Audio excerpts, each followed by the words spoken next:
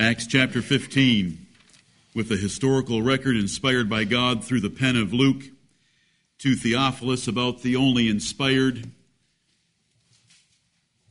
church council that we put any stock in.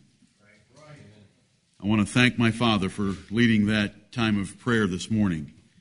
What a blessing and what a good way to start our worship every Lord's Day. Acts chapter 15, our theme for today is to continue our study of the role of faith in salvation. We want to understand it the way the Bible teaches it, not the way that men have invented it and emphasized and exaggerated it. Faith has a minor role because faith without works is dead. Faith without works is no more than a devil's faith. And we want to make sure that we emphasize things just the way the Bible emphasizes them. And while we are most thankful that God has put faith in our hearts, we want to add to that faith all the things that needed to be added to it, as 2 Peter 1, 5 through 8 describes. Lord, help us to that end. In Acts chapter 15, we have a lengthy historical account of an inspired church council that took place at Jerusalem to deal with the heresy of Jewish legalism. We cannot comment on it at length. I just want to take two sections of it and read to you and use it as a springboard for our thoughts this day. Let's take up Peter in the 7th verse. And when there had been much disputing, Peter rose up and said unto them, Men and brethren, ye know how that a good while ago God made choice among us, that the Gentiles by my mouth should hear the word of the gospel and believe. And God, which knoweth the hearts, bare them witness, giving them the Holy Ghost, even as he did unto us, and put no difference between us and them, purifying their hearts by faith. Now therefore, why tempt ye God to put a yoke upon the neck of the disciples, which neither our fathers nor we were able to bear? But we believe that through the grace of the Lord Jesus Christ, we shall be saved, even as they. Amen. Amen and amen. I want you to notice that in the 7th verse, Peter said that God had made choice among us. Now, that choice that God made there is extended beyond just Peter's choice as the apostle of the Lord's apostles to preach to the Gentiles. That part is most definitely true, that Peter was picked in Acts chapter 10 to take the gospel to the household of Cornelius. However, the choice of God is extended through the rest of that sentence because it was Gentiles that were chosen by God to hear the word of the gospel, and it was a particular family of Gentiles that was chosen by God to hear the gospel, and they were chosen to believe that gospel that Peter preached to them. And so it's God's choice wherever we turn in Scripture that is the deciding difference on whether a man has faith or not. And we want to be thankful to the Lord of heaven for that. And that God that made the choice in verse 7, he knows the hearts of all men, and so he gave Peter a token of encouragement by granting the household of Cornelius the gift of tongues, which was the gift of Pentecost, so that Peter would have the courage to baptize Gentiles, which was a very strange thing in those days in the early church that had been made up of Jews. And so that's what verse 8 tells us. And verse 9 says that God put no difference between us and them.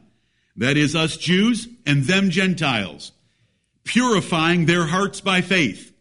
God opened the hearts of Cornelius and his household to believe the preaching of the gospel so that they could purify their hearts by believing from all the impure, pagan, false doctrines, imaginations, traditions of men. And God gave the faith, because notice who is acting in this 9th verse. God put no difference between us and them. God purified their hearts by faith. Just as he did with Lydia, just as he did with Peter in Matthew chapter 16, when the Lord Jesus said, Flesh and blood hath not revealed this unto thee, Peter, but my Father in heaven. So was Cornelius convinced of the truthfulness of the gospel message of Jesus Christ, and embracing that, your heart is made pure in a practical way. God opens your heart by regeneration, then he opens it to believe, so that you're delivered from all the false doctrines of men that Cornelius would have been taught as a Roman. Now, Peter goes on to say, why in the world are we having a council to even consider putting the yoke of the Old Testament upon Gentile believers? Why would we even consider that, since our fathers nor we were able to keep that yoke? And then he summarizes this way, and these are the last words of Peter at the council. Verse 11, but we believe that through the grace of the Lord Jesus Christ, we shall be saved, even as they.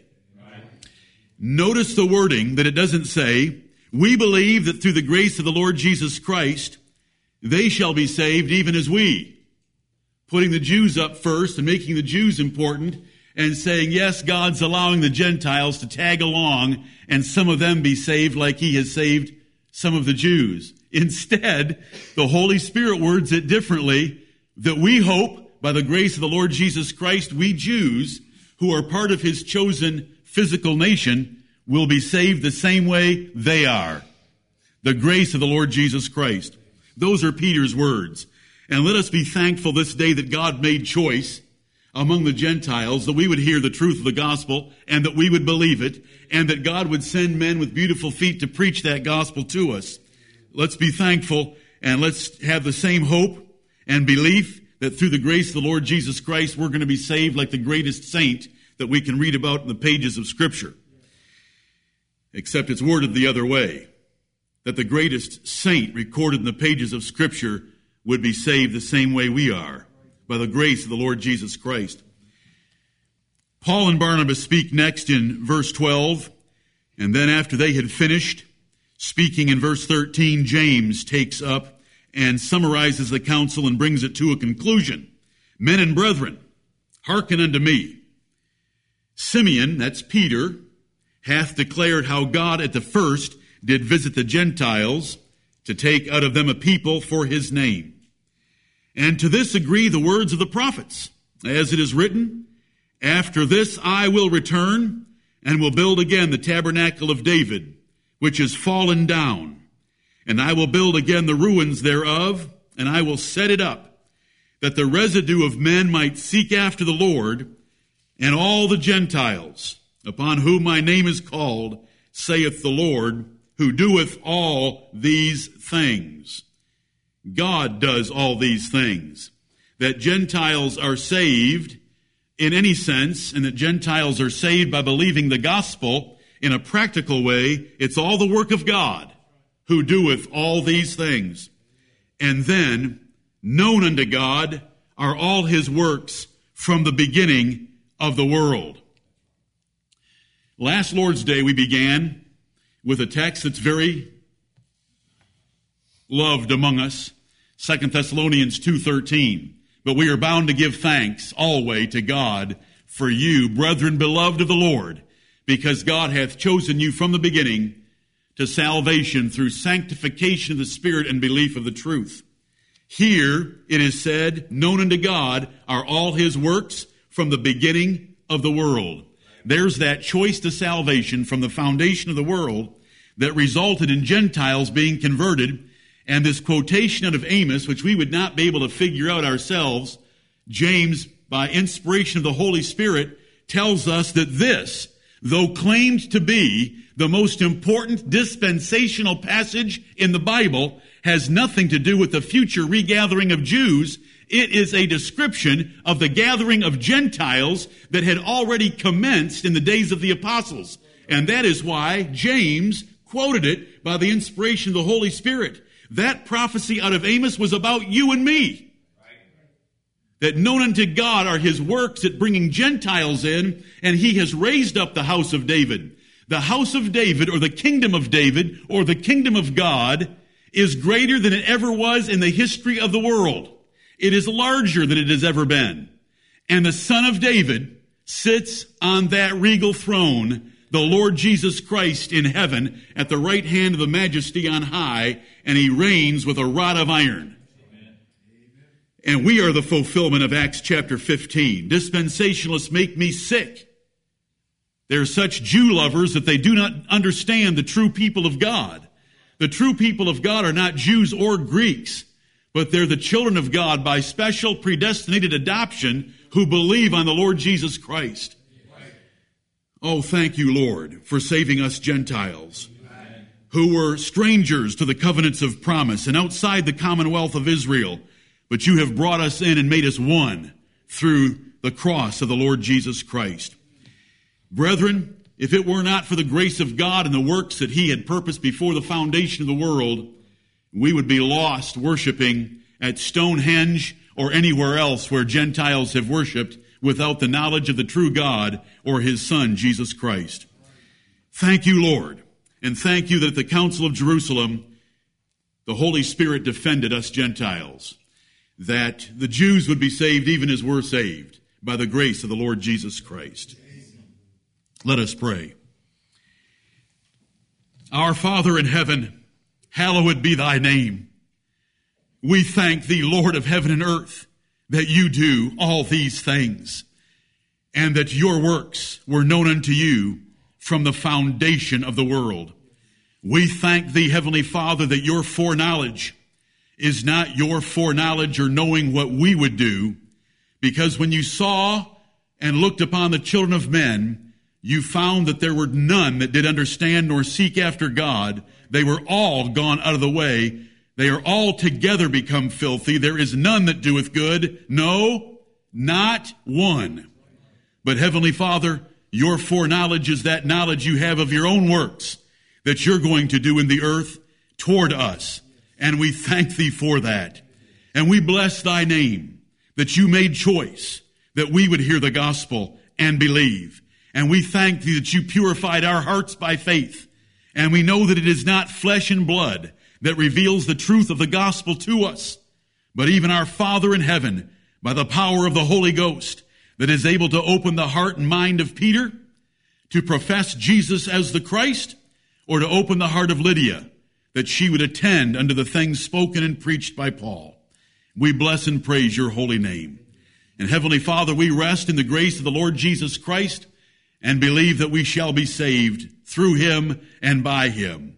By the means of his death, the everlasting covenant was brought into force and is binding upon all those that are the assigned beneficiaries of it according to your eternal counsel.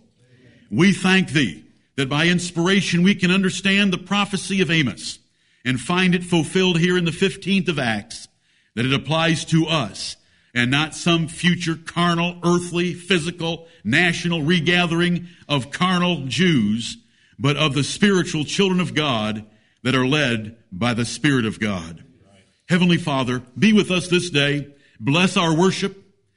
Unite our hearts to fear thy name. Lift our voices to sing your praise worthy of your great name. Be among us. Be with all your servants and saints in every place. Preserve this nation that we might continue to worship in such freedom. Guide and direct our every thought, that it would be centered upon the Word of God and the Lord Jesus Christ, that we would see the proper place of our faith, lest we put too much emphasis on our faith and not on the object of that faith, even Jesus Christ, who is our Savior. We thank thee for the second Adam, who obeyed for us and made many righteous by his singular obedience. And it's in the name of the Lord Jesus Christ that we commit this assembly. Amen.